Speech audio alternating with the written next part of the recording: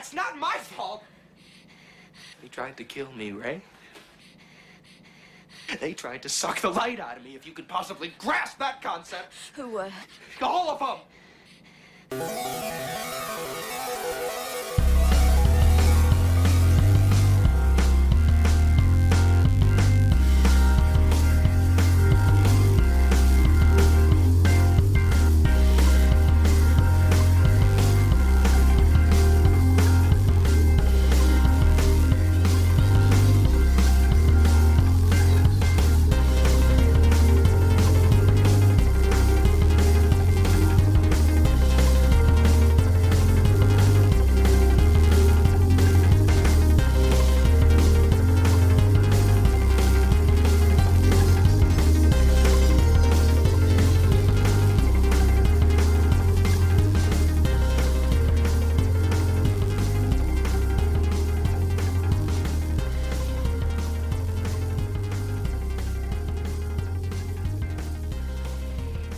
Welcome back to Schlock and Awe, the double feature podcast that celebrates all movies from the sublime to the suspicious. And as always, I'm Lindsay Wilkins. And I'm really looking forward to this double today because we are going to be looking into the eye of a hurricane and the eye of a lunatic with a double feature of Key Largo from 1948 and Dead Calm from 1989. And I have a great guest today. She's one of the coolest people on film Twitter and is one half of the wonderful Movies for Life podcast. It's Michele Eggen. Hey, how's it going? Hello, thank you so much. That's very sweet.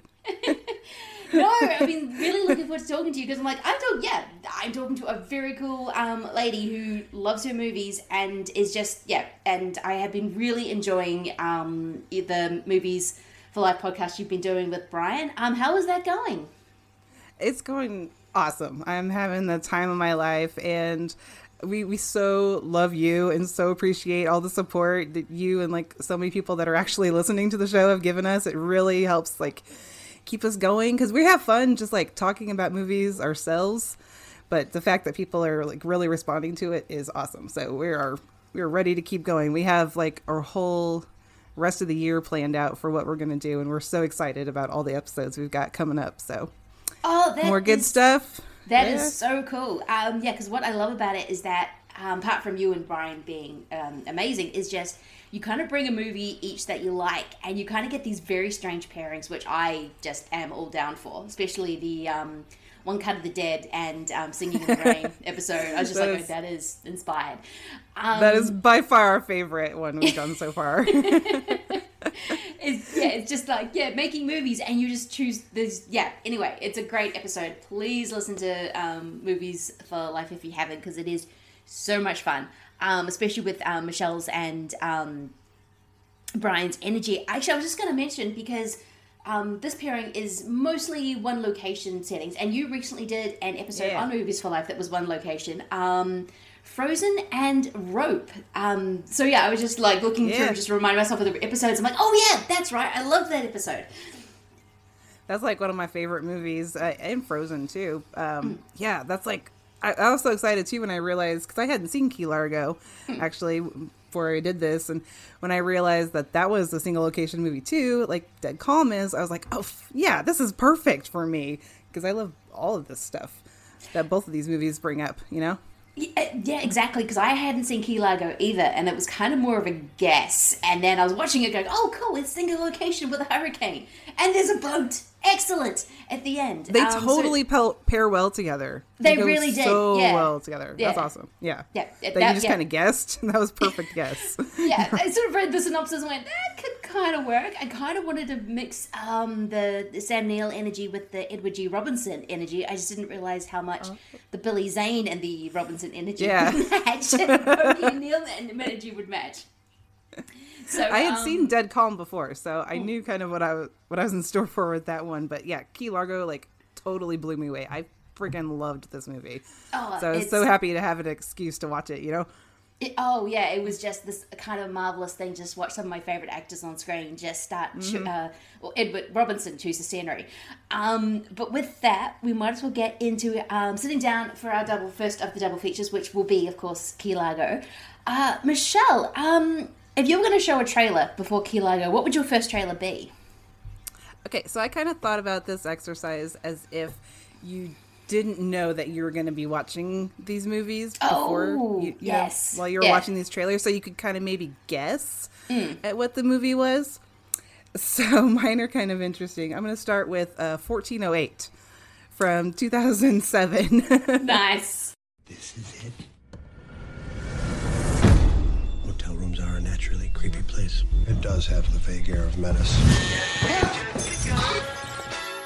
Nobody lasts more than an hour. You're gonna have to try harder, Roland! Is that what I'm seeing? It's not real. It just ain't as real as it seems.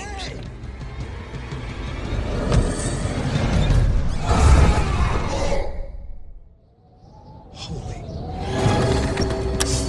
Open it! Get a hold of yourself.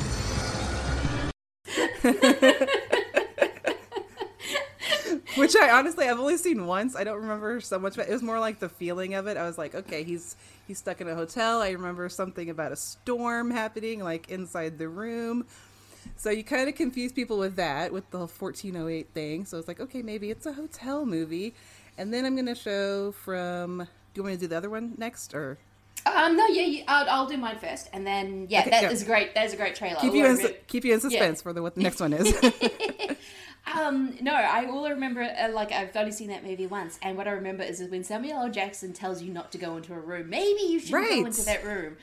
That's such a great movie because all the stuff is happening in this one hotel, and you're right, there is a storm.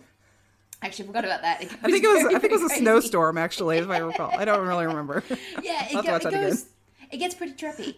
I like that idea. Nothing at all like the short story, by the way. Yes. I like ideas of showing trailers when you don't know what movie you're going to see. So I guess my first trailer is really going to confuse everyone because it does have a hurricane. But you're not really dealing with gangsters or anything else or a hotel, but you are dealing with alligators because I'm going to show Crawl from 2019. I totally thought of that. I really wanted to do that one. That's awesome. The state of Florida has issued a Category 5 hurricane warning. All residents must evacuate immediately. Grab your families, your loved ones, and get out. Dad! We won't be able to come for you. Dad!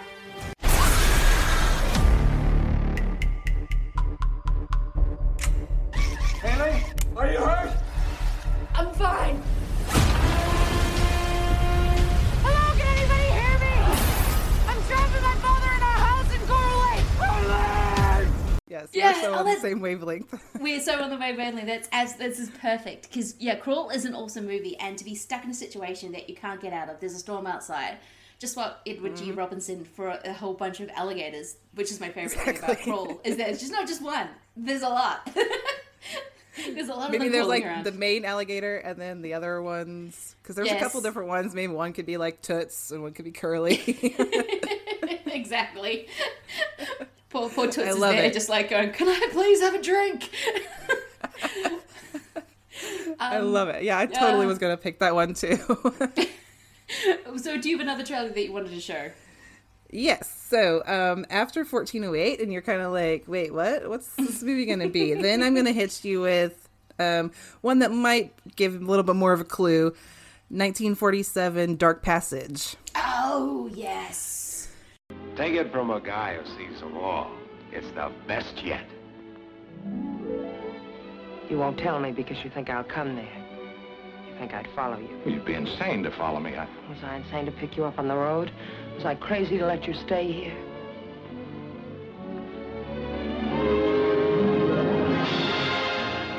I thought I had a pretty good life here, but your going away doesn't make it seem good anymore. No, I've got the Indian sign on me. It seems I can't win. I've sort of joined your team. Don't look forward to being without you. When I leave here, you're off my team. Lucky to be.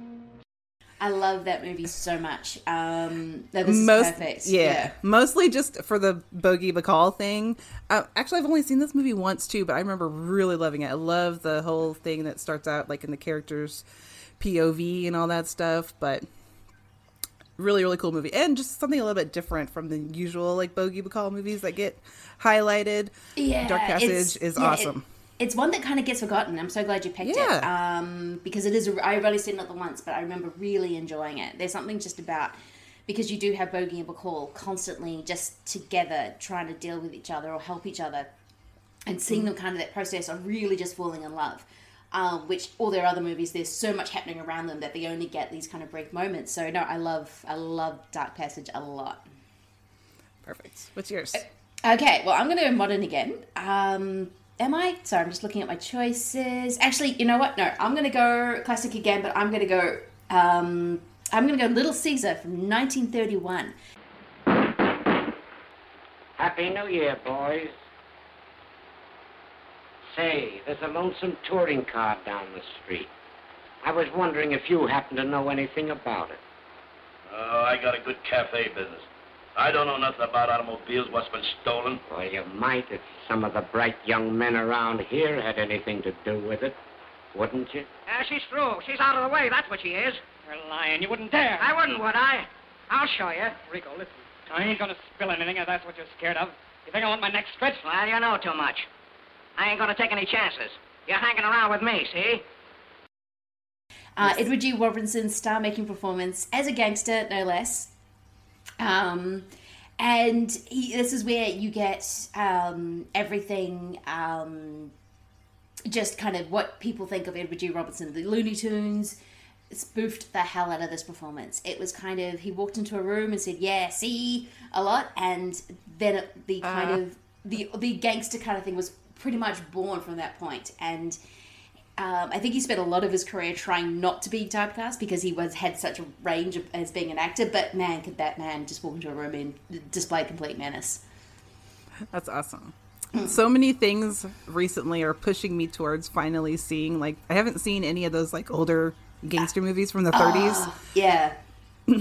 But we did like the Some Like It Hot episode where we talked about that, and then this came up with Edward G. Robinson. So I'm like, okay, now I really, really got to see these. So I got to go see Little Caesar and Scarface and The Public Enemy. Oh, Public Enemy is amazing. That's James Cagney doing a very similar thing, but it's just so much more brutal. Oh my god, there's a scene right at the end where you're just like going, what? I remember you and Brian talking about that. I was like, that made me really excited to see that. So yeah, I'm definitely going to be catching up with those.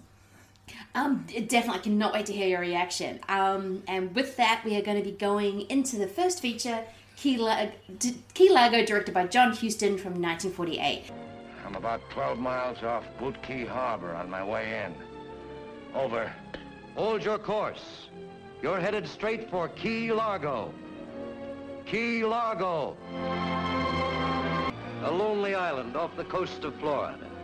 Sultry, heat-ridden, cloaked in the strange menace of the sea. But stranger still is the destiny that brings these people to this remote outpost, to be held at bay with a price on their lives, by a man with a price on his head. Nothing to stop me from wiping you all out. What good'll that do, boss? Forget it. Her kind's a dime a dozen. I say smack her and let it go at that. Smacking her isn't enough for such an insult. He'd have to kill her. Then he'd have to kill the rest of us because we witnessed it. But to kill us all or nothing. We rid ourselves of your kind once and for all. You ain't coming back. Who's gonna stop me all there? Now, as we said before, this was both a first-time watch. I guess your first reaction to Key Largo. Like I said, I loved it. For some reason, I thought because of the Bogey and Bacall thing, maybe that it was more of like a romance movie in a way. I don't know. I really didn't know what it was about before I watched it. But then seeing that you paired it up with Dead Calm, I was like, well, maybe it's something different going on here. But when the story really unfolded of like what it was and the fact that it's single location, and I love all the little side actors so much. Yeah, I absolutely love this. This is a great one to finally see for the first time. I should have seen it a lot sooner because I know I would have just loved it. No, it is kind of one of those movies you're like going, oh, I could have been watching this so many times before, because it's kind of got that great comfort energy considering that it's a hostage movie. But yeah, I thought it would be a bit more of a romance as well, and it's really not. And it's very noir thriller. Very noir, but yeah, and I guess that's why I wasn't expecting, even though I should have guessed because I'm a big Edward G. Robinson girl. But when he enters the movie, he kind of takes all the air out of it. Like I finally just saw Blue Velvet for the first time, and when Frank Booth enters that room, he takes all the air out and the movie changes, and that's what Edward G. Robinson does to this movie. And it was just because I was like, oh, this isn't exactly a Bogey and Bacall movie. This is an Edward G. Robinson movie, and he just takes control of it. And and so I wasn't expecting the hostage situation. I wasn't expecting completely what was going to happen. So it was I really enjoyed myself with it. It was just fun, and just watching all the character actors around it. It was just it's so much texture to it more than I was expecting. Yeah, I watched this one like 2.5 times, like just in prep for this, and I haven't seen it in a couple days. Like I kind of itching to watch it again just to get like all the little nuances maybe that I missed the first time around. And I always love watching like actors in the background.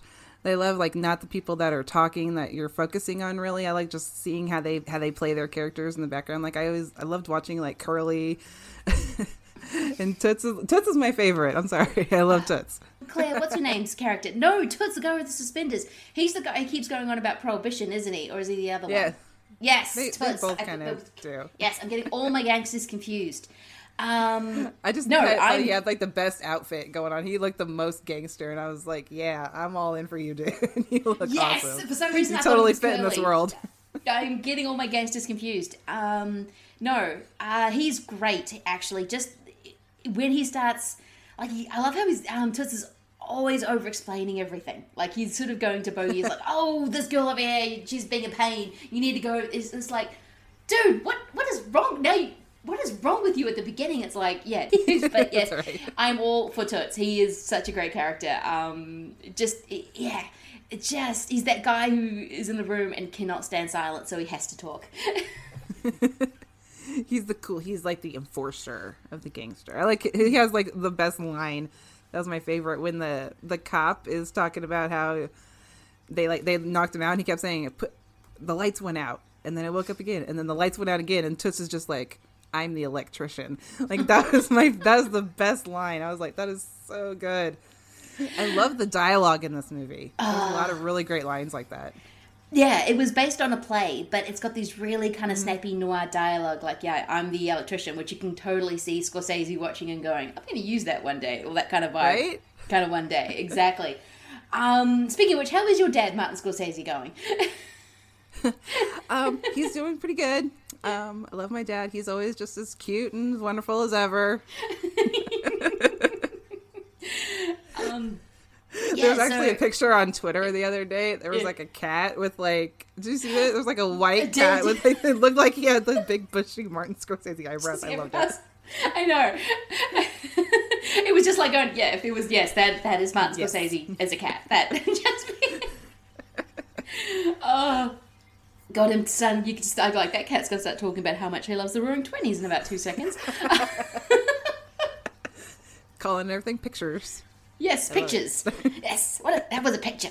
And speaking of this picture, this was absolutely great, even though apparently I don't know any of the characters' names. But it's this kind of boiling point of a movie, because basically Bogey is coming to the hotel because a fallen army mate of his, he's coming to see his family, his wife, which is Bacall, and his dad, Lionel Barrymore, one of the Barrymores.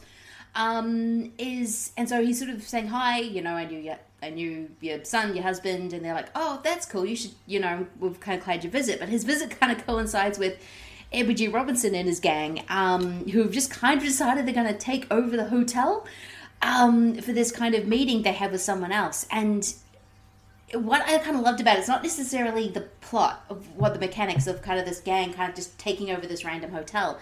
It's sort of more about why they're there and what they're doing. Especially with Toots keep mentioning, Prohibition's coming back. Prohibition's going to come back, but we're going to do it right. Did you get the sense that the gang quite hadn't figured out what their place was in the whole gangster mafia shtick? Now they didn't have bootlegging to go with? Maybe. Didn't think about that like that. Yeah. I know, it just sort of struck me because they're selling counterfeit money, but they just kind of got this thing of they're kind of, oh, we've got this plan. Oh, wait, there's a hurricane. Wait, what's a hurricane? They don't seem to understand weather. They don't seem to understand who these people are they're taking hostage. The whole hotel thing seems very last minute. I don't know. They don't seem as organized as you would think someone in a movie in 1948 would be. Maybe. Like, they didn't really, like, they don't have as much of a purpose anymore, that there's no prohibition. Yeah. That's kind of sad for them. It is. I felt sorry for them. It's just like they had this whole thing, like in the movies in the 1930s, it's all about the prohibition and all about them bootlegging. And now you have this kind of character is Edward G. Robinson kind of going, well, I'm kind of stuck in Cuba. They could sell counterfeit money, I guess. Yeah, it's, I don't know. I just thought that stuff was so interesting. And like a bad guy still trying to stay on top. Exactly, and I just love when Toots keeps going, oh no, we'll bring back, they're going to bring back prohibition because they can't keep alcohol legal, but we'll do it right this time. We're like, we'll all get together, we won't infight, we'll actually figure out how to bootleg. And it's this kind of past stream of them being these amazing bootleggers, kind of like, again, going back to Goodfellas, I guess. Yeah, because Edward G. Robinson as Johnny Rocco in this movie, he's very much... He's a very cool, like, boss gangster, but at the same time, he feels like he needs to be lifted up. Because whenever Bogey is talking to him and, like, saying, like, oh, I know who you are, and he, like, lists off all the stuff that he's heard, that he's done, he's like, yeah, I am that cool, aren't I? And I still got to stay that cool. So he's very in control, but he's also very... like he's lost some of his self-confidence or something, you know? I know, because he's been kind of exiled to Cuba, because obviously he's in the FBI Most Wanted, but you kind of got the feeling that he hasn't been able to kind of exert his gangster cool, so when he's finally coming back, it's kind of like this dry run of and he gets sort of very anxious and very nervous all the time. Especially when, because they keep asking, so how long is this hurricane going to last? What is a hurricane? He's not actually very good under pressure. He's like one of those bad guys that proves that he's actually kind of a coward in some ways, because he's not great under pressure, especially with the encroaching hurricane. And he's like very scared about that whole thing, which is really, it was kind of surprising, but it was also just like an interesting little character thing that they put in for him that I really enjoyed. I did as well, and it kind of gave the movie a little bit more texture for me, because I was sort of like, oh, he doesn't quite know what he's doing. This is, no one knows what they're doing, and that's when you have kind of winging this whole situation, Yeah, it's completely winging the situation. It's which kind of, because I guess going back to Humphrey Bogart or Bogey, my favorite Bogey performances tend to be when he's a little bit more grey. I guess like in Dark Passage, where he is actually on the run, in The Lonely Place, when he's being an absolute asshole. He's kind of really, seeing him in a complete straight hero mode was a little, kind of took me a while to get used to it.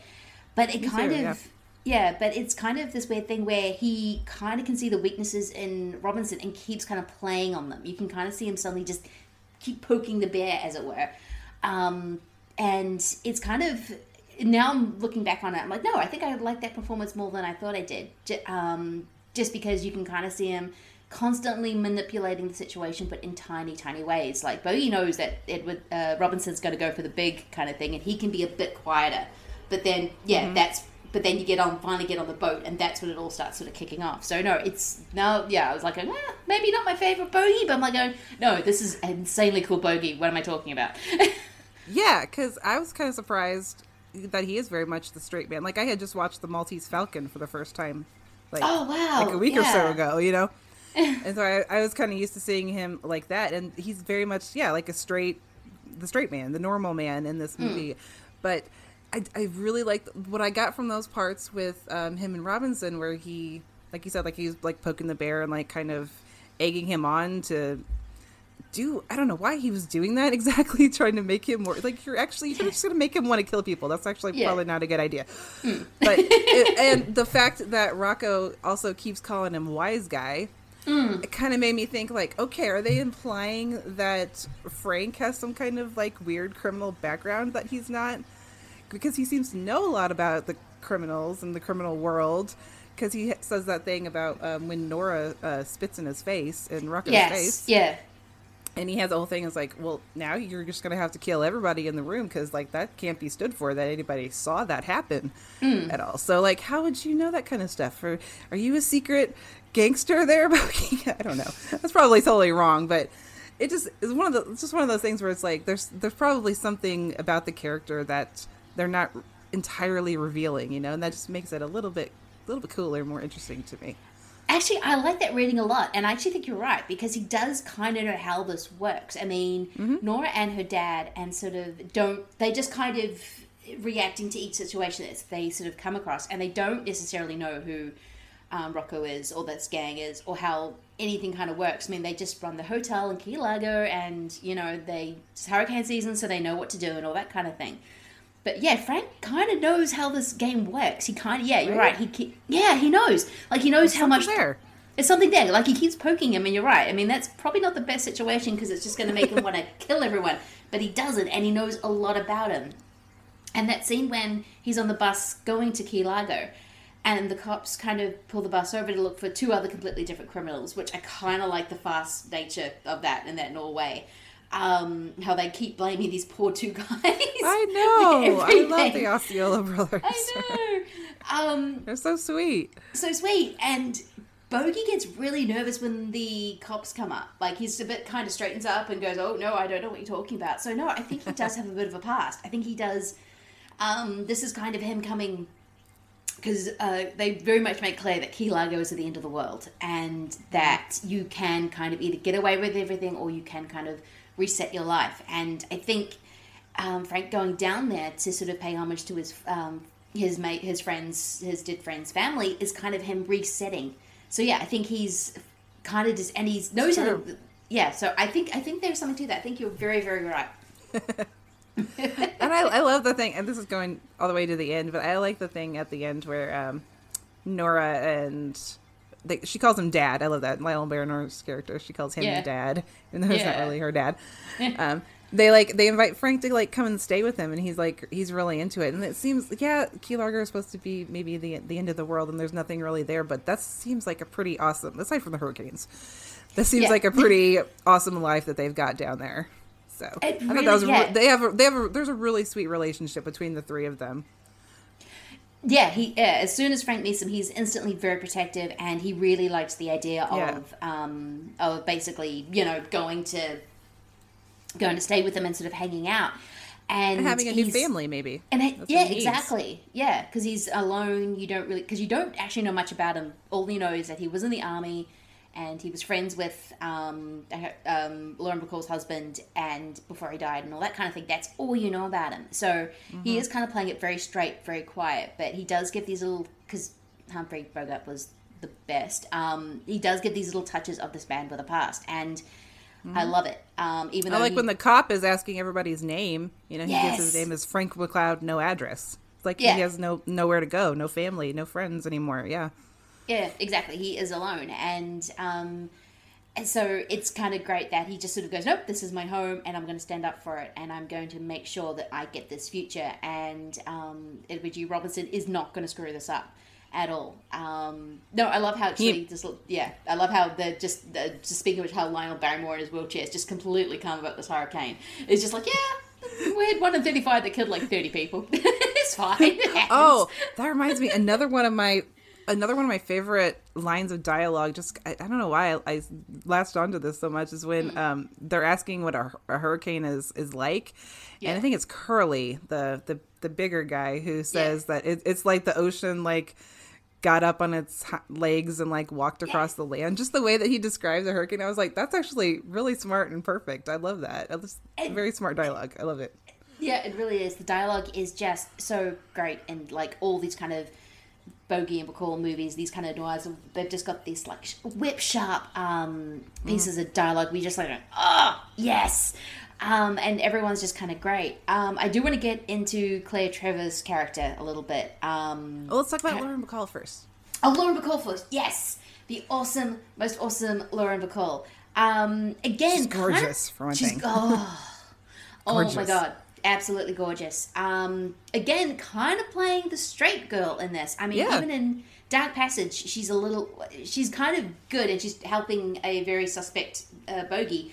But in this one, yeah, she's playing kind of the epitome of good, which again I was thrown by because I'm used to my Bacall having teeth. A little bit more femme fatale, yeah. Bit femme fatale going on, even though she's ballsy. I mean, she spits in Robinson's face, which is such a great moment.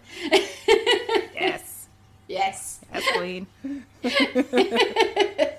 No, she's absolutely fantastic, but she's kind of this solid rock kind of behind everyone else. It just took me a while to sort of go, oh, she's not going to do that swagger, or she's not going to walk in, and she's not going to hold her chin kind of that weird way she'd hold it to sort of stand up to everyone, but she is playing the role she has been given, and she is doing it really well. Yeah, she's smart and capable. Like, she knows what she's doing. She runs this hotel. She's in charge, but she's also like incredibly sweet. I love her relationship with the Native Americans. That scene where they come in to find shelter from the hurricanes. She is so sweet. She loves all these people. She's a very loving, wonderful person, but she also is very I just think about those moments when Edward G. Robinson like whispers in her ear, and her reaction to that, because you don't know what he's saying, but it's something like probably gross. Yes, is what he's saying, and her reaction to that is just like, it's so heartbreaking in a way. She's just a character that you really like. She's just a cool chick, and I want to hang out with her and be with her, and that's why it's very easy to believe that Bogey would immediately be very protective of her. And of Lionel Barrymore, yeah. No, I absolutely, yes, because you're right, because she is such a sweet person. She, like, takes care of everyone. She calls Barrymore dad, because this is my family, this is my home, and I'm going to help everyone. And there's this shot of the Native Americans sort of huddled outside the hotel because Robinson won't let them in. And it's during a hurricane. And that's just kind of, it's such an asshole. I mean, he's charming and kind of Edward G. Robinson-esque, and then you get that shot of because you kind of forget about them because you're so involved with what's happening in the hotel, and I'm like, wait, wasn't there a whole bunch of people coming in for shelter? And then you see them on the balcony, it's like, no! And he's totally fucked up the relationship with them. There was this good trust and love between the Barrymore and Bacall and the Native Americans, and he just messed it up because they blame him. Yes. And then those two guys got killed. I was like, yes. So it's just he ruined everything in this movie. He really does. He's got one of the great entrances. I mean, just him sitting in the bath. In the bathtub. Bathtub with a fan. But it's no, you're right. He just sort of comes in, he disrupts everything, and in the most kind of callous and cruel way, because he doesn't. It's not for an overarching plan. It's just because they need something right then and there, and they've just decided to take it. And it's so cruel because they do have the system of support for these people who maybe are sort of transient, and they don't necessarily because of 10,000 years of history and other stuff. And it's just heartbreaking that their sort of support network is just taken away, and then everything else is taken away as well. There's really heartbreaking undercurrent, and that's what I love about John Huston. He'll always surprise you in these really weird ways. Especially like that. Like, most movies in 1948 wouldn't have even had that kind of element, but it keeps coming back, and it keeps coming back and showing how much Robinson is at kind of breaking apart this community. Yeah, and he doesn't even have to. He's really only there because he needs a place to meet up with the guy who's going to bring the counterfeit money, right? Yeah. So he doesn't even have to, like, take over the hotel. They could do it, like, in secret. He doesn't have to take over the whole hotel. They could just meet up in one of the rooms, but no. He's a gangster, and he's got to assert like how cool and powerful he is with his little minions, and just take over these people's lives for a while and mess it all up. No, I keep going back to Goodfellas and Scorsese, but it's kind of like that Henry Hill thing of what's the point of being a gangster if no one knows you're a gangster, right? And that is which he is all about that in that movie. And this is what this movie is as well. I mean, there's no point in being a gangster if people don't know you're a gangster. And it's kind of this weird thing from Prohibition. It's of like, you knew who everyone was bootlegging. You knew all that kind of stuff. And now they have to go kind of into more secret because the government's really clamping down on this kind of thing and taking away their income. So now they've just got like, well, all that's left is I'm just going to take over these hotel and these poor people and make them make sure they know who I am. And they're just like, we don't care. Don't care at all. You're not as cool as you think you are. Sorry. Yes. You're a coward. He's actually a coward. he is such a coward in this, and he plays it so well. Yeah, he can kind of play that bravado, but when you get down to it, he's such a coward. And just when he starts lashing out at people in such cruel ways, that you can go, no, you have no idea what you're doing, do you? Mm-hmm.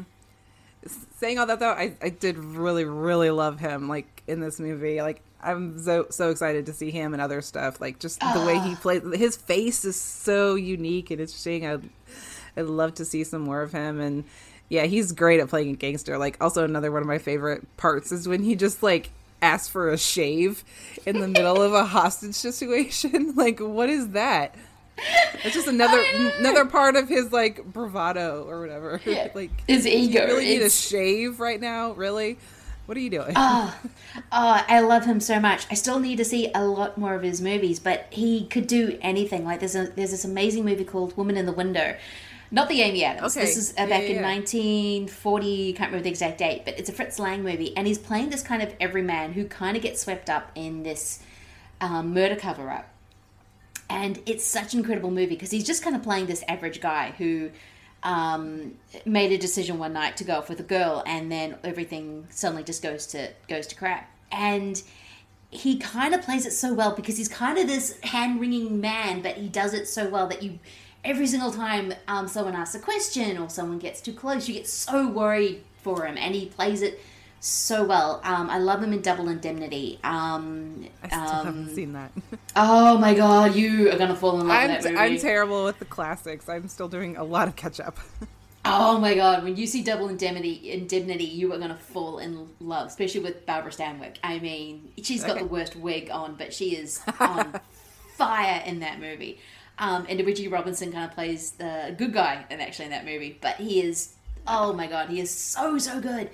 Every time you see him in a movie, I know he was more known for his gangster roles back in especially the early 30s, but that man could pretty much play anything he wanted. And even, I think, Bogey was differential to him on set because he apparently used to walk into set every day because he was sort of saying, no, this is not a Bogey movie, this is an Edward G. Robinson movie. And I thought that was so sweet that Bogey would just go, no, this is the actual star, and I'm going to walk you to the set every day. He kind of is, right? Yeah. He's pretty much more the star of the movie than either Bogey or Bacall. Yeah, and I can imagine them awesome. Selling it on Bogey and Bacall.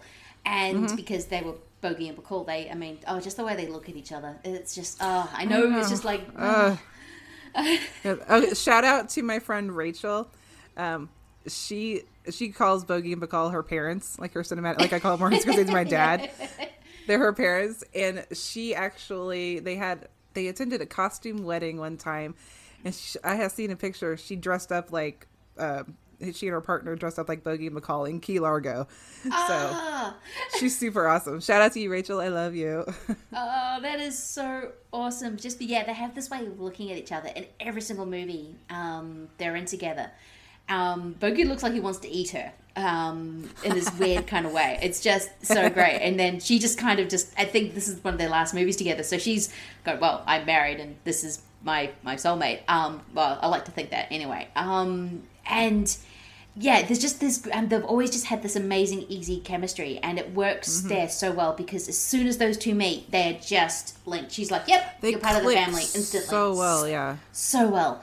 It's like right away. Yeah, and just because of their actual relationship and just their on-screen chemistry, like you don't always get that with married couples on screen, that they just click so well on screen as they do off. Mm-hmm. Yeah, I mean, I totally agree. Yeah, they're amazing to watch together. They're so sweet.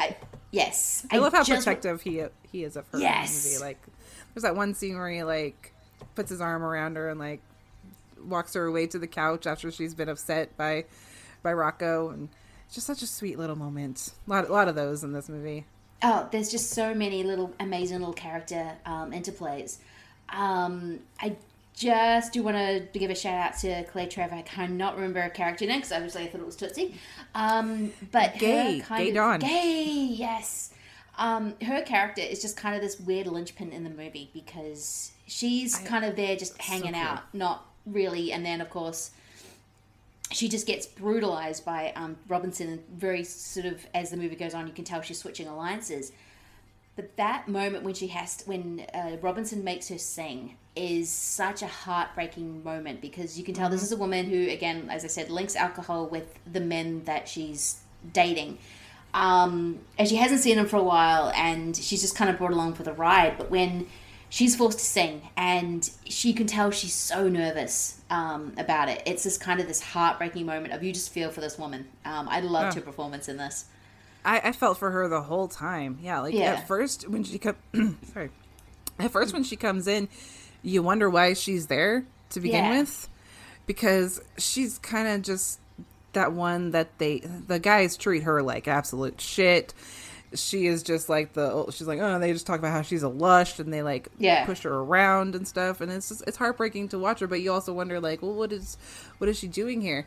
And when she sings that song, it's like, I thought that was awesome because, not awesome, but it's just the scene was amazing to watch, because you can see it in her face that what she's singing, she's realizing that she's singing about herself in the lyrics and the words that she's singing.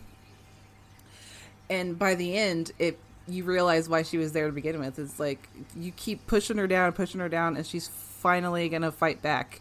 Yeah. And be the one that like turns it all around. And that was such a great redemption for her, because there wasn't much to her character to begin with. But then as the movie goes on, there's slowly all this stuff revealed, like the fact that she's an alcoholic. They just make fun of her for it the whole time, and like she's obviously like very, very deep into that. Like I'm literally getting the shakes from it. So she needs help. Yeah. And they're just treating her like absolute garbage, and she needs to get out, and she needs not to blame her for anything. Like, she needs to stand up for herself and get out, you know? Yeah. She really does. Yeah, you can tell she's I'm glad that she does. Yes, I'm so glad that she does. And you can kind of tell she's this kind of, and not wrong word, but it's the only one I can come up, this relic of the Prohibition era, when it was all fun and games, you're all sort of drinking. And then the party went too long for her, and she just kind of like, oh no, she keeps going, I need a drink. It's not like she wants a drink, she needs a drink. She needs a drink. Like, she needs help. She needs help, and she needs kind of, and the only people that give her kindness and compassion is, of course, Frank and Bacall. And that's because she's like, well, these people are being kind to me, and, you know, they're helping me. Of course I'm going to switch allegiances to them. Why would I keep doing what these guys say when all they keep doing is berating me and putting me down and calling me a lush and a thingy? And then just when you can kind of see that she's not in a good state, it's this kind of amazing moment, and there's just so much Claire Trevor brings to that role, because at the beginning you don't know why she's there. She's kind of annoying. She's just kind of this she's an older they do this a lot in sort of the classic movies where you have that again, the party's gone on too long. She's older. She used to be young and beautiful and very talented, and yes. It's like when you get into the old exploitation movies of the 60s, where you have these older women who are still kind of trapped in that mindset of, oh no, I'm still young and beautiful. That's when I have power. This is it. And she's kind of that kind of character. And you kind of see that kind of facade crumble away, especially during that song, and realize, oh no, I am in this situation. This is who I am. I need to start making changes, because I can't keep going on like this. I will, and that was kind of one of the stand-up performances. I just kind of fell in love with this broken woman. I absolutely loved her. Yeah. And out of everybody in this movie, she's the only one that I think she won the Academy Award for Best Supporting Actress, right? Or was she not just nominated? I forgot. I think it was one of the two. But yeah, I think she was at least nominated, and she completely deserves it, because though Edward G. Robinson just throwing awards at him in this movie, because he can, he is allowed to go so big in this, and he does, absolutely, because he knows that the scenery is his to chew. Everyone else kind of has to react to him, has to do kind of surround him, so he can just go in and just do whatever he wants, and he does, and it's just a brilliant performance. Claire Trevor is right up there with him. I was surprised. I found, maybe not the first time around, but the second time that I watched the movie, I was like, she's really kind of the standout of this movie, and like maybe the most important character of this movie, the one with the biggest arc. Yeah, she really especially. is. Yes. And you're right, she actually did win the Academy Award for Best Supporting, and which, yes. Nice job. But you're right, she does have the biggest arc. She is kind of the secret stealth kind of one, because everyone has very archetypical arcs. Like, Frank and Bogey is the hero, so he has that hero arc. Bacall is more the, even though she's quite a bolshy damsel, but she's still the one that's kind of needs to be saved, even though she's kind of able to control or help everything around her. Rocco is the bad guy, so he goes through his bad guy arc. But you're right. It's Claire that actually has the kind of the bigger arc of everyone, and she's kind of does it so stealthily. I love it. Yeah, she's so good. Like that when they're about to take Frank off on the boat, and she flips out for a second, like, "Take me with you, Rocco." Yeah. I was watching it like, hold on a second, I thought we were past this. What are you doing? And then you see that she slips Frank the gun. I was like, yes, she's so good.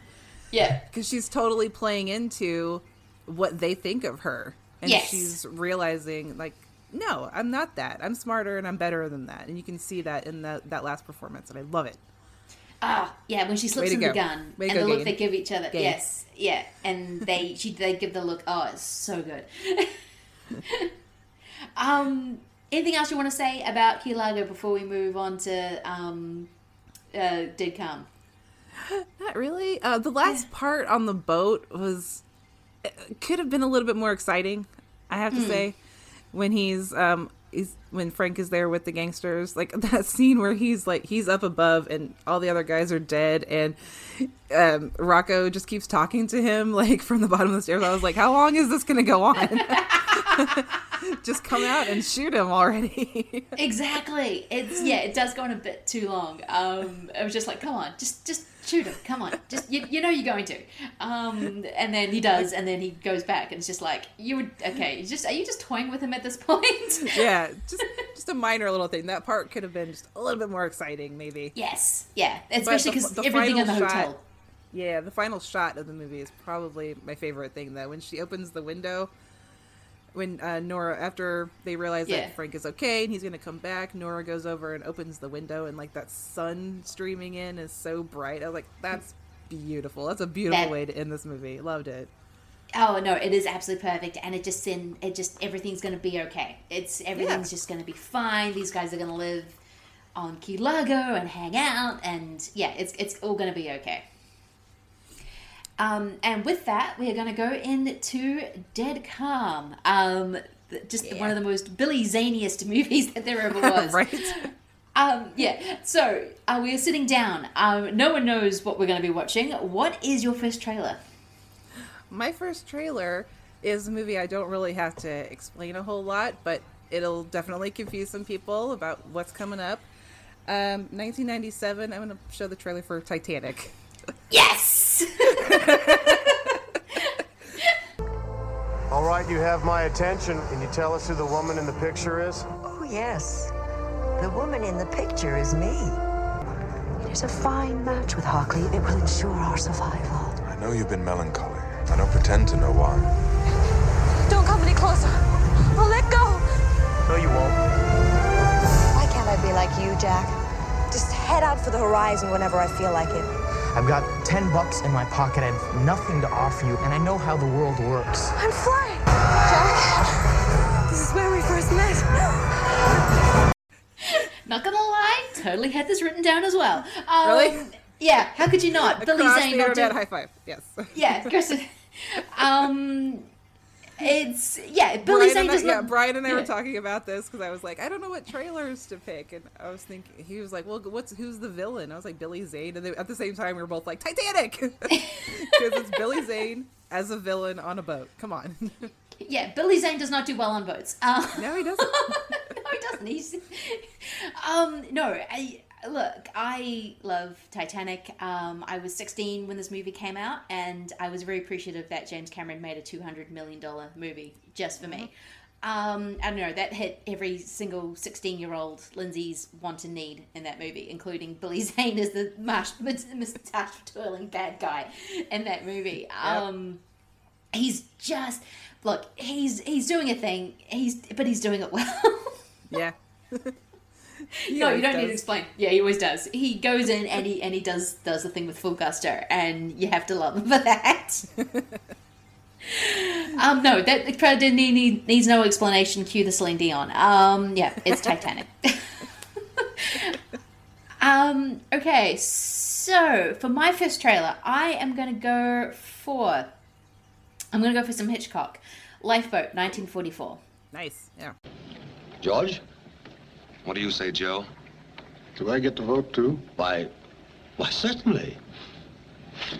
Guess I'd rather stay out of this. How about you, sister? My baby's dead.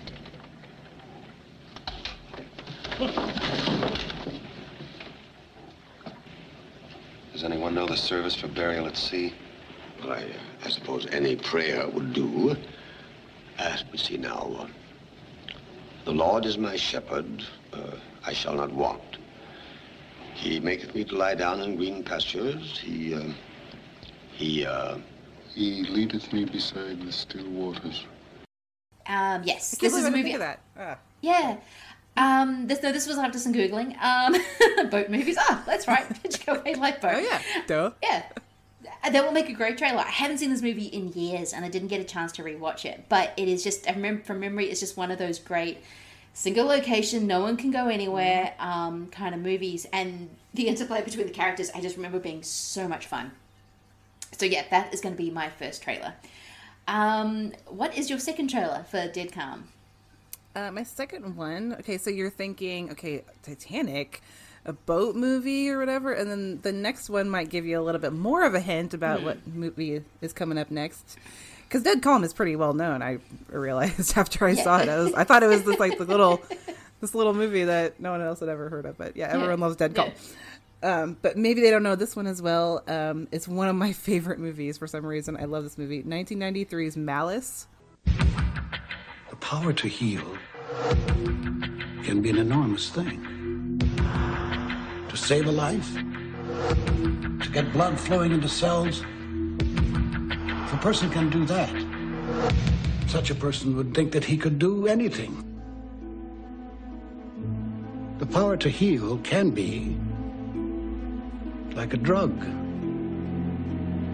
Turns out that your hospital has a new surgeon, this whiz kid from Mass General. So I went back to introduce myself. And are you ready for this? We went to high school together. Speak of the devil. Perfect. I didn't think of Malice, but yes. Because it's got Nicole Kidman, obviously, but it's also kind of a similar thing. It's Nicole Kidman, Bill Pullman, and Alec Baldwin. So it's kind of Nicole Kidman in the middle of these two guys, in a way. You know, she's got like one guy that she's with or pretending to be with Bill Pullman. It gets a bit confusing. Yeah, if you've never seen that movie, it's awesome. It's such a great like little twisty thriller. I fucking love it so much. If you don't know what I'm talking about, it's the one where Alec Baldwin is like, I am God. Yes, he has this whole God complex thing. I am God. I am God. I love that movie, but I thought that would be perfect for it. Absolutely perfect. Going right into Dead Calm. Yeah, I love Malice. I love Nicole Kidman's performance in Malice. Mm-hmm. Yeah, I think she is incredible because she's having to do multiple things, multiple personalities in this movie. And I love it. I love Pullman's, and then Alec Baldwin's, just because he's full Baldwin in this movie because he's giving a speech of how he is God. And you're like going, I believe you believe this in this moment. I am God. He's so annoying. But they're good. They're all the three mains in that movie are awesome, and like I said, I love like the twisty turny like thriller shit is like totally my bag. So I've loved this movie for years, and Kino Lorber has a great Blu-ray of it. I only FYI. Yes, good to know because I only saw this a few years ago. After going, Malice is great. I'm like, finally should check out Malice. I'm sitting there going, oh, this is amazing. It's such a great, tight little thriller. Okay, so still didn't quite know what you're watching. We've had all these kind of boat movies and then Malice. So my final trailer is going to be Misery from 1991. Nice. You almost died. You have a compound fracture of the tibia in both legs and the fibula and the right leg is fractured too. And as soon as the road's open, I'll take you to a hospital. In the meantime, you've got a lot of recovering to do. There is nothing to worry about. You're gonna be just fine. I'm your #1 fan. You mean Paul Sheldon, the writer? Well, everybody sure likes those misery. Dirty bird. How could you? Misery Chastain cannot be dead. Misery Spirit is still alive. I don't want her spirit! I want her! And you murdered her! Again, not a movie that needs much explanation, because it's just a two-hander between Kathy Bates and James Caan. But it is just this amazing look at how do you deal with a personality that there is no dealing with, I think is probably what I'm trying to search for. I mean, unpredictable. No impulse control, no nothing. It is just what Kathy Bates wants, she wants. This is a movie I have loved for a very long time. I remember I used to watch it when I was really young, and it always freaked the living bollocks out of me for obvious reasons. But there was something captivating about those performances and just how they dealt with each other. And I love Misery. Oh yeah, I do too. I mean, one of my favorite Stephen King adaptations. It's such a central performances obviously are absolutely perfect, single location kind of thing. Obviously, again, it's another thing that I just absolutely love, and love the sheriff and his wife the most. But mostly Kathy Bates is very similar to Billy Zane in this, where you super sweet 1 minute, but then can just instantly like turn on a dime and just you have no idea what he's gonna do next, which makes him very creepy in this movie. Very, very creepy. So that's it's a good little pairing. I like that. Yes. And with that, we are going to be getting into Dead Calm from 1989. Alone on a sea of endless calm, it was easy to imagine they were the only two people on Earth. But into their perfect world, there came a stranger.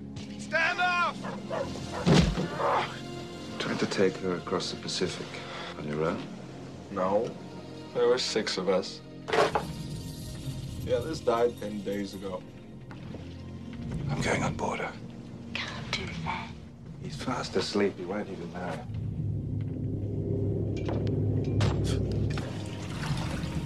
What about those people, huh? There wasn't any food poisoning, was there? Now I grew up with this movie. Do you remember the first time that you saw Dead Calm? It was just a few years ago, actually. I was just at Best Buy one day, and I was digging through like the little $5 bin of Blu-rays, and I saw this one called Dead Calm, and I was like, Sam Neill, Nicole Kidman, Billy Zane, hell yeah! Like I'd never heard of it before, and I just bought it because it was really cheap, and I went home and watched it, and it's like, it's a fucking great movie. Very cool. Yeah, so I love it. This was on TV a lot when I was growing up. It was just kind of this sort of staple. Yeah, and then I remember when I was watching, went to saw Titanic for the first time, I was like, hey, it's the guy from Dead Calm.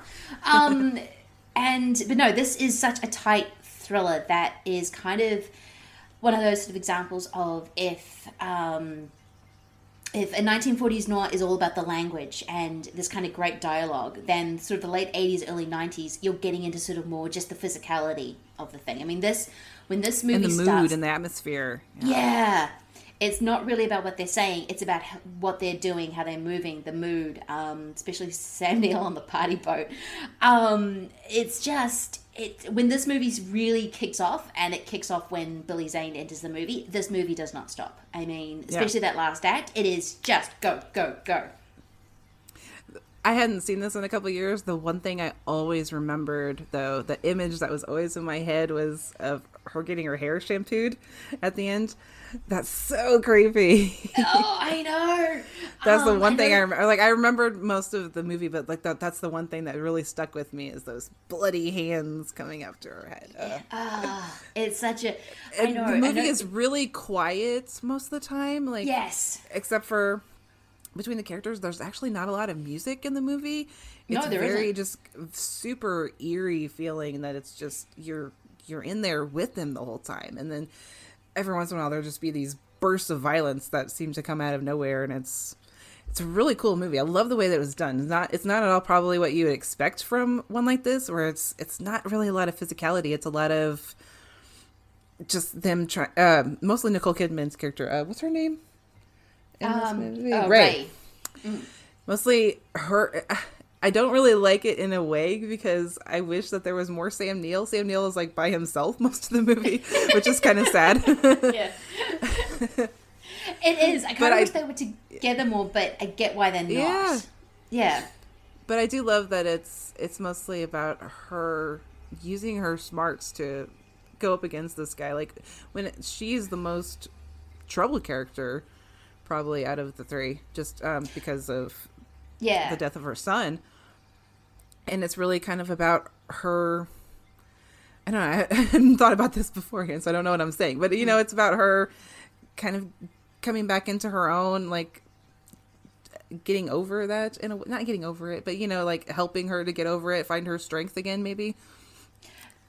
Yeah, I think you're absolutely right, because she was only like 19, 20 when she filmed this, and she's having to go up against this kind of, I call him a tight walnut with huge eyes, Billy Zane. I don't know why. He's just like this tight, compact animal that has absolutely no impulse control. He's a complete sociopath.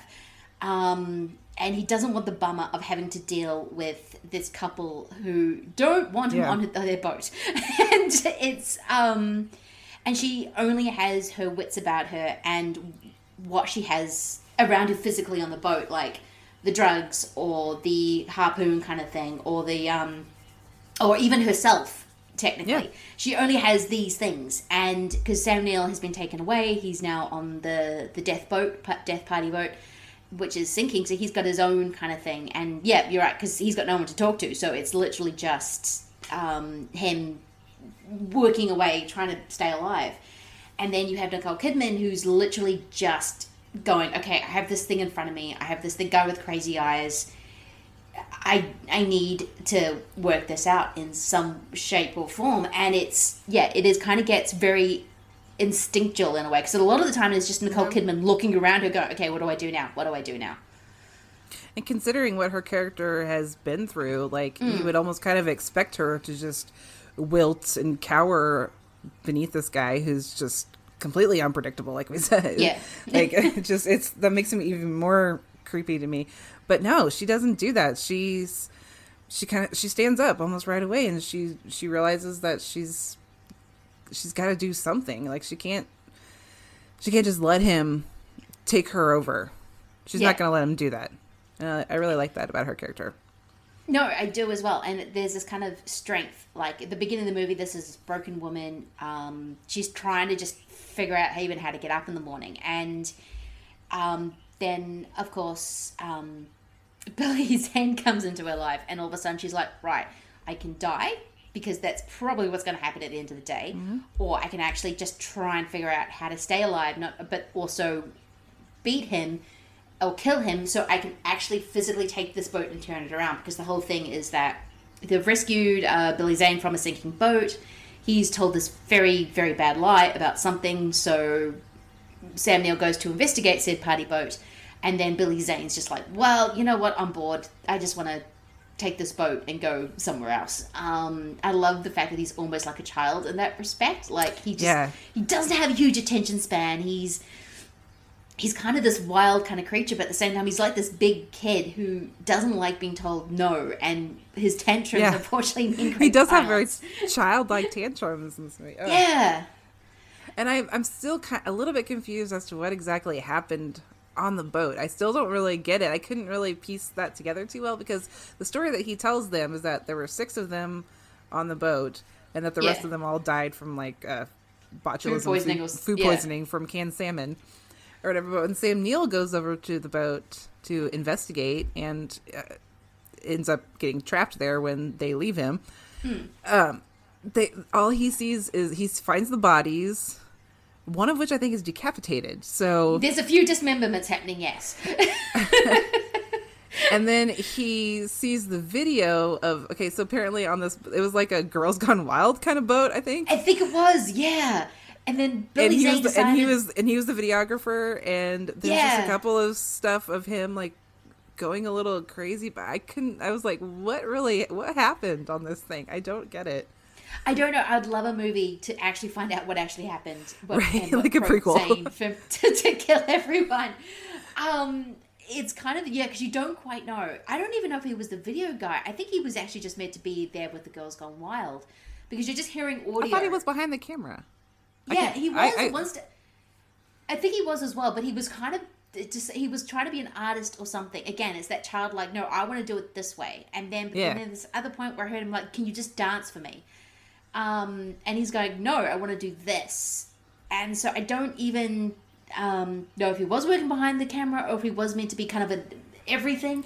I think there was like a director or a guy that was kind of in charge that he was working under, and he was being like, maybe part of the story is true. Maybe some of them did die. I don't know. I don't know if he could have killed 5 people. I think he could have killed 5 people. I don't know. It's he's pretty out there. He probably could have done it. No, just because he would have been a nightmare to work with, just on point. Because he's like, no, but if you use this shadow, and the guy's like, no, I want boobs. That's all I want.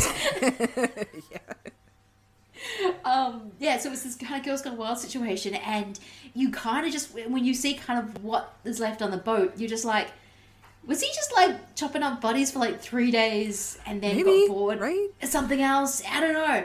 I love the fact that this is a psychopath who has the attention span of a newt. Like, he keeps changing his mind on what he kind of wants, and it's just, he's so in the moment that it's insane. And yeah, I just love how poor Sam Neill's now on this boat with all these dead bodies. It's sinking, and the other boat has left. So it's just this like kind of, oh no situation. Yeah. Maybe he was the perfect person to be there, though. He knows about boats. He knew how to fix the boat. He knew how to work the radio to get in touch. I love those scenes where they're on the radio, even though they can't talk to each other. And he's doing Morse code. Yeah.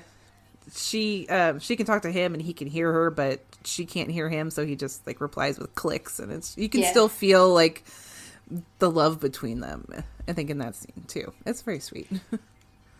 No, it's so very sweet, and even though there's 20 years difference between them, they do have a really sweet relationship. Like after their son dies, Samuel's first reaction is like, nope, I'm taking her away. I'm putting her in the middle of the ocean. What a horrible... By the way, the flashback of the car accident. Oh my god, that kid! I totally forgot about that. There's a full-on shot of a kid flying through the windshield, like a little 2-year-old. I was like, whoa! Yeah. No, and it's not just like a 2-year-old being killed. It's him flying through a windshield. I mean, he's like a freaking cannonball. It's like, it's so jarring because I keep forgetting about that moment because I'm always just remembering them on the boat. And then all of a sudden you see him getting out of his chair, and you're like, that's not good. Yeah, it's so sweet because he drops his toy and he unbuckles himself from his seat. That's a horrible scene. Horrible. I know. And you're just like, yes, that is why Nicole Kidman is completely screwed up. That would just... Right? I mean, let alone that's her son. So it's just this kind of, holy crap. So, yeah, Sam Neill, who I think is John, takes her out into the middle of the ocean just to go, right, you just need to... you need time to heal, and or heal as much as you can, and unfortunately, then they meet Huey.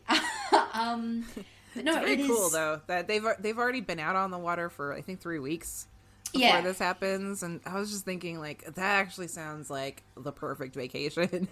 Let's just go be isolated on a boat away from everybody and everything for a while. And even if you don't have some trauma to recover from, God, that would be awesome. Oh, maybe not for that long. No, not for that long. Just a few weeks. I think they're planning to like circumvent the whole Pacific like for ages. It's like, and just the whole thing of Nicole Kidman swimming in the ocean terrified me because I'm like going, right? There's just the boat. There's nothing else. It's just those whenever she's in the water, and she's just hanging out in the water. It's not even like those are tense scenes. They're just like, yeah, I'm just hanging out. But I'm like going, No, but there's just a boat. I don't think I could do that. Just be in the ocean next to a boat. Just imagine something happening and like you can't get back on the boat. Like, yeah, that'd be terrifying. Oh. No, there's that movie that I think is literally about that, and I've never seen it just because the whole idea of being left in the ocean just does things open water. I can't. It's probably not as bad as my imagination, which like most movies, but I'm just like that concept. No. It's pretty good. You should check it out. Yes, I will eventually. I will thing up so you've just literally got open water and your only kind of thing is a boat, and then it's just such a tight movie. Everything, it just constantly moves, and all the performances are great, and you just can't help all three of these guys, you just want to watch everything they do, even when there's long things of no dialogue. And everything kind of has, it's another one of those movies that I love where everything has a great payoff. Yes. At the end, like everything that they kind of set up, even if it's like bad for the characters, it has a really cool payoff. Like the thing with the dog that likes to go play fetch in the ocean. he fucks it up for Ray when she tries to throw the keys overboard, and the fucking dog brings it back. It's like, why?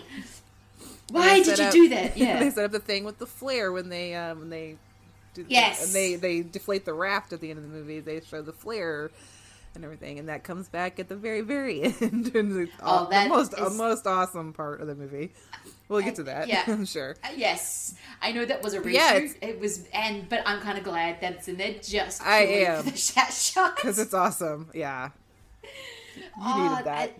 They said the thing of her taking the pills, for I think it's anxiety or something, maybe. Anxiety, probably depression, multiple things that she's gone through. And then she's kind of reads the label, do not take more than 2. And she's like, well, I'm giving this motherfucker 5. Yep. It's just, and then I love how it doesn't work straight away because he's still fighting her and he's attacking her and he's about to shoot her, and just the amazing shot of her under the desk with the chair and she's moving it. So he can't get a clear shot. And all you can see is her eye. Is such a good shot.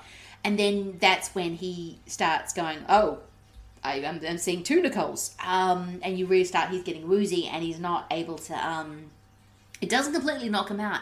It just makes him easier to beat up, which I liked. It wasn't a beat that you would usually get in that movie.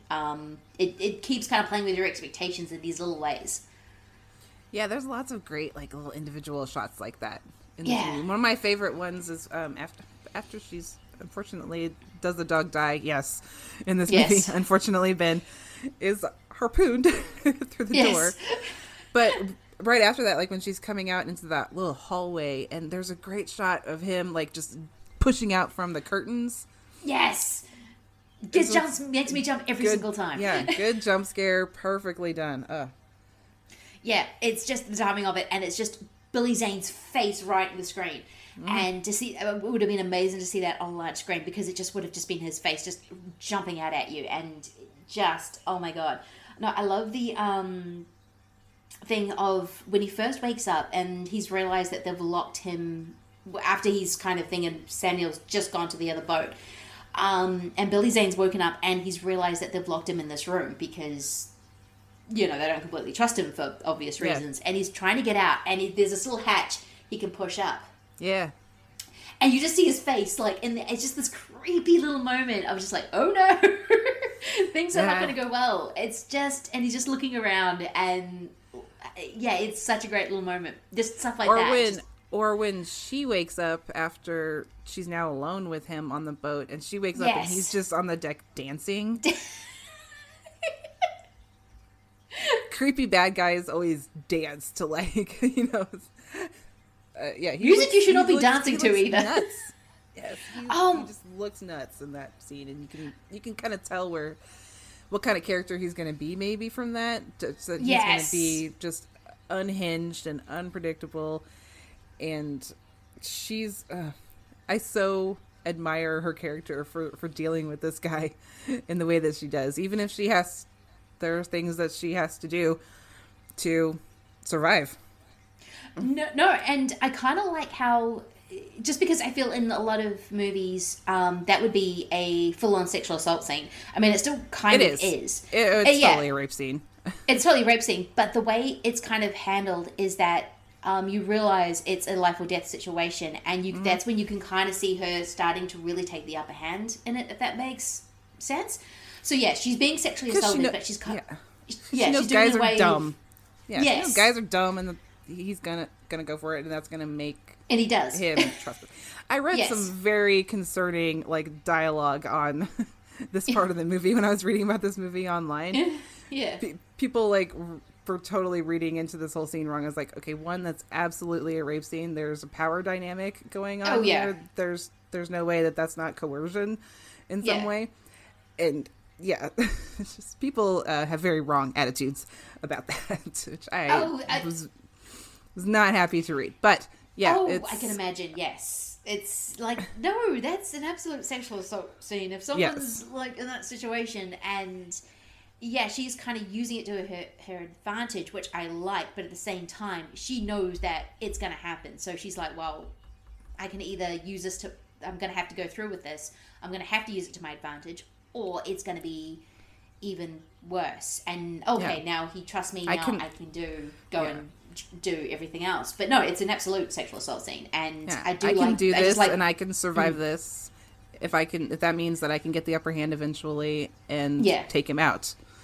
Yeah. So it's very strong of her character to do that, because that's fucking hard. My God. That is so hard, because there's this moment where just waking up and watching, just imagine waking up on a boat that has been taken by Billy Zane, and then you're just seeing him dancing.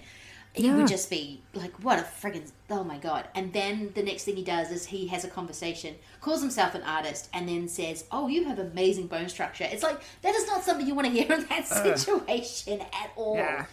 And I think, so you were literally watching her just getting to survive, and then just crawling up, getting their hand, figuring out that Jonzo at least is on a sinking boat but is still alive, figuring out that I need to incapacitate him in some way so I can turn the boat around. And she gets close so many times, but then he keeps foiling her, and it's just this kind of raising the stakes, and or Ben screws it up again. Yes. Constantly. Just just don't go after the keys. Just or when he barks when she's right before the assault scene, when she gets up, she's getting up to get the gun, and he barks, and it's like, damn it, Ben. Because that's what makes that scene so hard too, is that she tries to get out of it so many times to stop it from being actual, what it ends up happening, and that's what makes it really heartbreaking.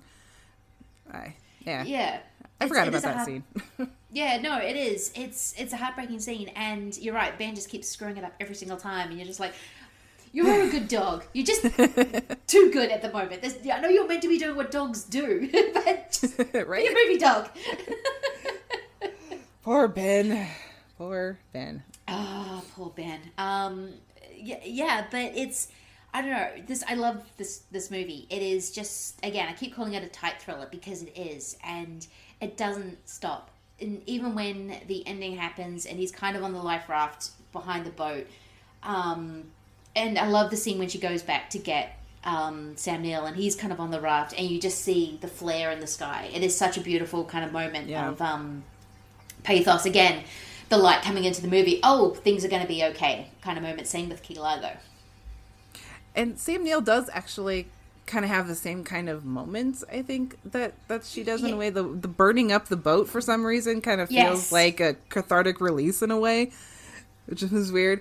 Because, when he is finally leaving that sinking boat, he just, friggin' lights it up. And it's another smart thing that it's like they have this, unspoken communication about what they need to do to get back to each other, because she can obviously see the big... I think he knows. I think he knows that she will be able to see that and will be able to find him, which I thought was a great. That even though they're not together in the movie a whole lot, they still have a strange connection in that way, that they know how to get back to each other, and that's what is ultimately their goal, obviously, at the end. Yeah, and you're talking about payoffs and kind of thing in the movie when he's about to get back on the boat because he's kind of realized what's happening. She's going, oh no, this guy's a lunatic. And he's on the rowboat, and he's just about to get on the boat. And she's reaching out for him, but then Billy Zane knocks her out, and he doesn't get that chance, the moment on the raft when she's coming out for him and Gen Oh, reaches yes. and then they actually clasp hands is this kind of great moment, because you're right, it is about these two have this they're not in the movie much together, but they have this way of communicating, whether by the radio, whether he knows to set the boat on fire, and then her reaching out. That moment of when they finally grab each other is such a great moment. Yeah, because they kind of build that up a little bit with her with their hands out, and you wonder like, is she gonna grab it? Are they finally gonna give out together? And they do, and it's it's perfect. Yeah. And then the last scene. Oh my god, the last scene is amazing. So everything is apparently fine on the boat, because Billy Zane is no more. They've they find the left raft and he's not there, so they wonder if maybe he's gone overboard, if he's dead, or if he's coming back. Because you do see the bloody handprint on the side of the boat. Yeah. Which is amazing. And so Nicole Kidman goes for another death swim. It's just, I can't get over that. It's just like, no. And she gets back on the boat and Samuel's washing her hair, and then he goes back, which is that's a great little moment between the two of them. Like, I want somebody to wash my hair like that, That's a great kind of like, just another part of their love relationship in a way, It's very lovingly just washing her hair, watching the salt water out of her hair. It's a very intimate moment that is, it's very intimate and very, very beautiful, which makes it even creepier when you see these bloody red hands come back and start washing her hair again. And she's just talking to him like it's, her husband. And it's this very intimate moment. And you're just like going, oh, no. No, it's not John. It's not John. It's not John. Turn around. And, of course, Samuel comes out and sees it. And he gets the flare. It is, oh, my God. If you're going to kill someone, this is how you kill someone. This is how you do it. Because there's a little bit of a scuffle. Between... Ray and Huey. Huey, yeah. I always forget his name. Huey. What kind of name is that anyway for a villain? Huey. I don't know. It does not suit him. Yet it is again another weird thing about him. It's like, so why Huey? I don't know. But I love the way they do that. Yeah, when it's he can just see like the shadows of them on the other side of the sail, and he shoots the flare goes through the sail right into his mouth. That's awesome. Not even in the face, in his mouth. In his mouth. I love it. Mm-hmm. Yeah, his mouth. His head explodes. No, the fact, again, it's like him reaching for the first thing he can find, which is the flare. Again, it's just like, not this movie of coming up with this great plan. It's a movie of just grabbing what is right in front of you and using it, which I love about Dead Calm. And yeah, Billy Zane's head explodes. You've seen how that flare works before. You just go like that. And... You just, oh my God, it's such a great death moment for a villain. It's just shit crazy, and he falls into the sea, and that's the end. Happy ending, and it's gonna be okay. But I know the monster coming back can be sometimes a tired trope, but this one I generally do love just because of the way he's taken out again. Right? Yes, it's not love that as maybe as over the top and maybe not as consistent with the rest of the movie as that single shot is. Yes. I still love it. I'm sorry. I can't help it. I know, me too. I know. Because I don't care. I don't care. I know. I want it in. Yes. Because when Ray kind of first takes him out, she obviously doesn't kill him, but she just kind of, knocks him on the head, kicks him in the nuts, which, yes. She does get him in the shoulder with the harpoon. Yeah. Oh, yeah, the shoulder. And, my scene when he's obviously against the door and you can see him, like, pulling out, obviously... Mm-hmm. God, that would have hurt. And you can he's got this look in his face of, pain doesn't hurt kind of thing when he's trying to get close to her. He's got a thing in his shoulder that's attached to the door, and you're just like going, oh, this guy's... You can feel it. Yes. You can, yeah. I'm gripping my shoulder as I speak. But yeah, it's just, I don't know, all three performances... I know it's a Twitter thing, but all of them understood the assignment. Nicole Kidman knew how to play her role. In fact, she learned how to sail a boat for that movie. Sam Neill knows how to just be this kind of very capable in a situation kind of thing. Billy Zane knew that he was chewing the scenery, which he literally I think does at one point. He knows that so well though. He's so good looking in this movie too.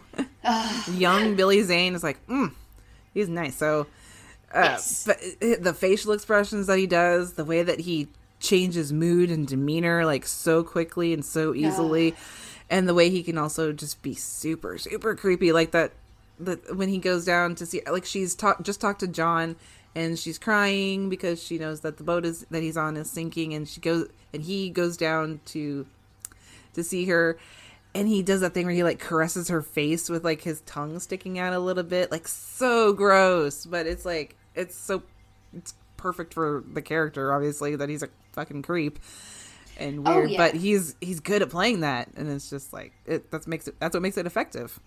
Oh yeah, he has these amazing large eyes, like a lot of actors do. But they are so filled with sincerity that is so strange, because he is playing an absolute madman, but he's got these sincere eyes that you can almost see it from his point of view. As in, he had a bad time with this other boat, people died, and then he's like on this other boat, and now they're annoyed. It's like, Jesus Christ, guys. It's such a great performance, because you're like going, no, I understand how everything happened. I understand, even though I don't know what happened on that first boat, I understand why you did what you did, even though it is bonkers. That makes sense. Yeah, I don't know. Sure. He's got this kind of, it's like, it makes sense in his mind. Yeah, it makes sense, yeah. It's like, look, they had to die, they were a bummer. They wouldn't let me be an artist. Or he kept saying, like, they were trying to kill me, too. Like, doesn't he say that? Yes, he does. I was, like, he does. Why? What are you talking about? No, it's because you were trying to kill other people. That's why they were trying to kill you. He's never quite understood the whole connection between, if you start harming people, they will try and hurt you as well. That's a defense. They are, especially Nicole Kidman is not going to deal with your shit. Oh, I love that part. Oh. Like, I think it was after, because it was after she shot him with the spear gun, and he just kind of smiles at her, and then she just fucking kicks him in the balls and like knocks him out with it. That's such a good moment for her. No, not today. Not going to happen. And no, boy. I just love, and I love the moment when she's on the boat on her own. She's turning the boat around, she's going back, she's doing all the things, there's a storm, and you can kind of feel how hard all this is, especially her having to like get the lifeboat into the water, then push the dead weight of Billy Zane onto that friggin' lifeboat. You can kind of feel how all that is physically, and just how physical and hard it would be, because it's kind of like, I get kind of tired when I look at a mess I have to clean up. I suddenly just get very, I'm so tired. I don't want to do this. Imagine that, but on that boat with what has happened, and you know that Billy Zane needs to be off this boat in some sort of form, and just how tired you would be. She's already been through all this like physical and emotional stuff, emotional and physical stuff she's been through, and now she has to clean up this mess. I was that point of the movie, I was exhausted for her.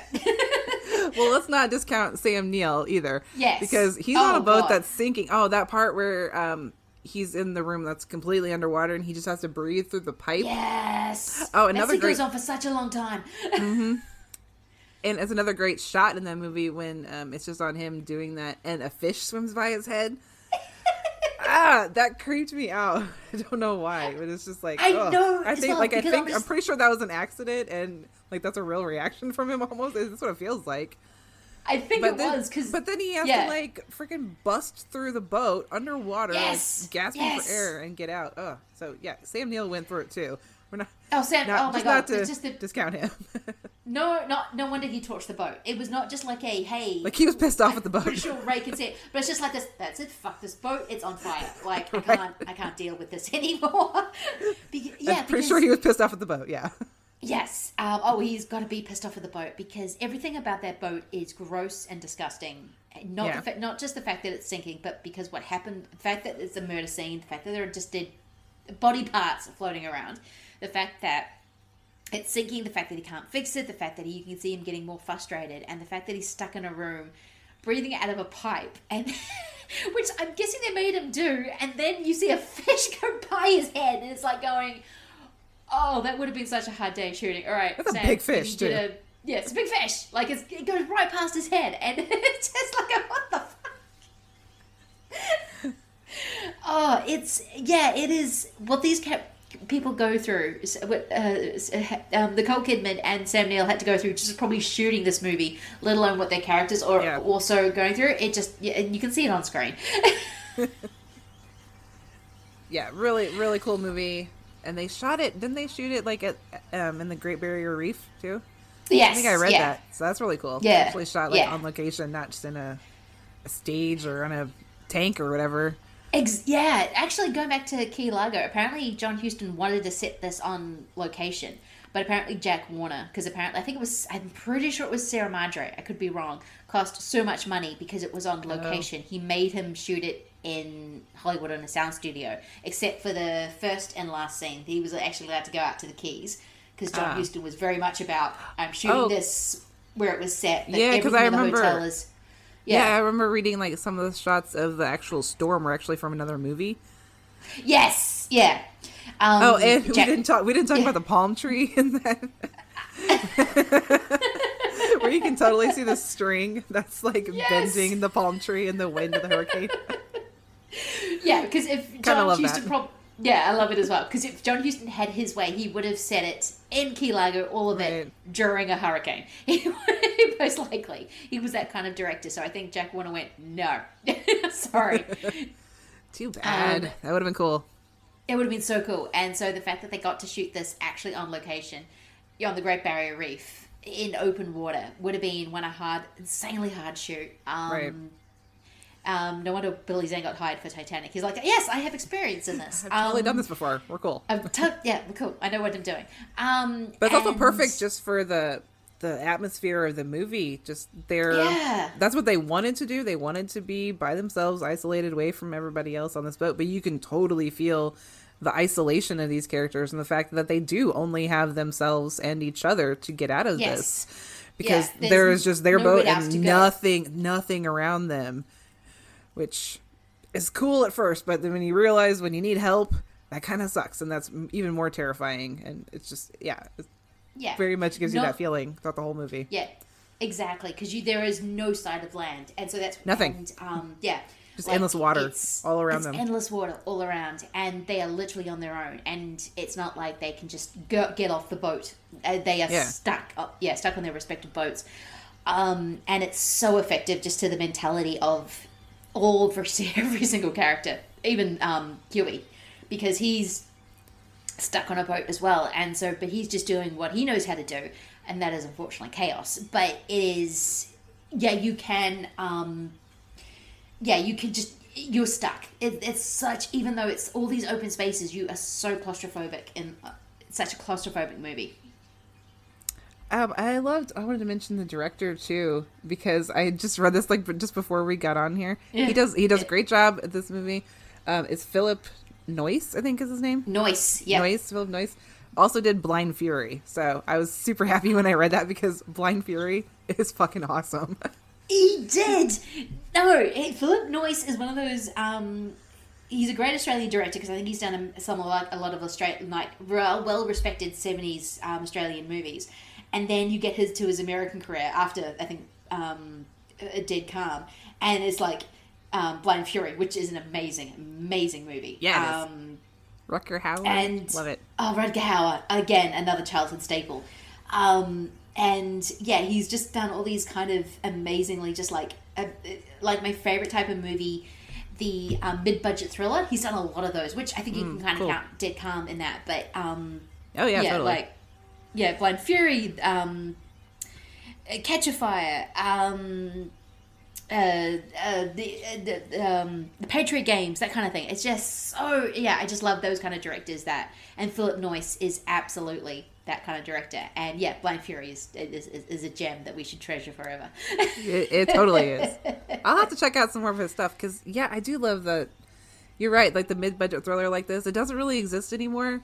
And I totally miss those because there's a ton of these from the 90s that I just absolutely love. Malice is one of them. Yes! It's absolutely one of them. And we need more movies like that are just, they're kind of forgotten now. And they're so good. And they usually have great actors like these in them that just totally carry the movie and make it even better to go back and see all the cool shit that they were in before, maybe they got huge. Exactly. But no, I love a a mid-budget 90s thriller like Single White Female, Copycat. I love Copycat, I love Copycat. I'm probably the only person that really likes this movie, but I do really love The Bone Collector with Denzel Washington. Again, directed by Philip Noyce. There's that's right. Yeah, I did read that. I was wondering if that was the same Bone. I was like, The Bone Collector with Angelina Jolie. Yes. Wait, was that Angelina Jolie? Yeah, it's Angelina Jolie as a cop. Yeah. And I just, for some reason, she's just too beautiful to be in a police, which I know she's playing a cop in it, but I'm just like going, no, that just doesn't make sense. Have you seen what you look like? She's gorgeous, yes. I haven't seen that in years. I remember liking that because I like the book. No, yeah, I like the book as well. So this is kind of, I love this genre, and we don't get enough of them, and I wish they would come back, because I think even if it's going to be a Netflix thing, I guess, but they don't make them even on Netflix, and that makes me sad, because this was always my favorite genre, and so I would love more of them. Or there's like an element of comedy in them usually. Yes. The ones that we do get on Netflix, I'm thinking of. Yeah. Yeah. They're more comedies and this one's than just straight thrillers, like yes, this. For adults. Very kind of dark mentality, weird sexuality. Probably not the sexual assault that happens in Dead Calm, but that's that kind of weird undertow, like in Single White Female. When he like rips her shorts off. Ugh. Oh my god! It's just horrible. Like this. Oh god, you were wanting to assault her from the beginning, weren't you? It wasn't even just like a surprise. It was like, oh, of course you are. And then of course she feels so vulnerable when she's especially she's in the robe in the last part of it. It just Anyway, this was a great back. Yes. Love it. Love seeing that. Love seeing them back together again at the end, and yes. Right, it's how it should be. Thing in Key Largo, yeah. Yeah. You don't get to see them get reunited in Key Largo. That's kind of what I missed. But the promise that would have been nice. Just because you can kind of see them looking in each other's direction, and you're just like, oh, they're just looking forward to seeing each other again. It makes me happy. That's so sweet. I loved both of these movies and watching them and getting to see Key Largo for the first time and realizing how well it went with Dead Calm. Yeah, this was an awesome double feature. Thank you so much. Yeah. I'm glad I picked this one. This was my choice, by the way. Yes. So I'm glad I picked this one. A big rambling list of things, and you went, this one. I went, excellent. I've not seen Key Largo. This actually works. Mostly just from Dead Calm, I was like, oh yeah, that movie was really cool. I want to watch that again. And haven't seen Key Largo, so this will be a perfect opportunity. And yes. And we have this great conversation, and now I love both of these movies even more. So this is fun. I know that's always happens. Even if I go in a movie going, I think I kind of like that, I go out of it going, oh no, I loved it. It's amazing, because it opens up so much more. And thank you so much for coming on. This has been a great conversation. Absolutely, You're as cool and as lovely as I thought you would be. So are you. I'm so happy to finally get to like put a face and yes, a voice. Well, I know your voice obviously from the show, but to actually get to talk to someone that you've seen online, it's super cool. And I had a lot of fun. It is. No, so. It is. It is absolutely amazing. And please tell people where they can find you online, so they can hear more of all your amazing stuff. You can mostly just find me on Twitter. I am at Michele in Eggen, and please check out Movies for Life, this podcast. You can find that Twitter handle is at Movie Life Pod, and we're on all of your what do they say, your podcatcher of choice. It's available. That's what I hear people say on other podcasts, so I'll say that too. So it's available everywhere. Please listen to us and like us, because we love talking about movies and sharing it with people, just like you do apparently. So it's an amazing fun, show. Right? Please listen, because it's so much fun. Like, it's even your pandemic episode where you just went through movies you've been watching through the pandemic was such a great episode, because I was like, oh yes, I did that exact thing. I watched all these movies and discovered all these kind of things I'd never even heard of, because it was just like, well, I got the time. Yep. You got the time, catch up on podcasts, find a new one that you love. Exactly. Thank you for listening to Shock and Awe. I just love talking to people like Michele, because I think it's just the best thing I've decided to do, just because I get to talk to people like you about movies. that I don't always get to talk about in my daily life. So, I know. thank you. Isn't that sad? Much. Yeah. I know. It's just like, no, I want to talk about like Dead Calm and like Key Largo, or I want to talk about some like weird like Fulci and now I'm going, oh god, I explain who Fulci is. No, I can't do it. So thank you again. Yep. Thanks for having me. Yes, I'm so glad that you came on. This has been an absolute blast. Yeah, if you want to follow Schlock and Awe, it's Twitter and Instagram, Schlock and Awe 1. We are also on all the podcatchers that you might be available with. Love that term, because totally going to steal it. And yeah, we will be back with another double feature next week. Thank you guys for listening. We'll see you again soon. All right, thanks guys. Bye.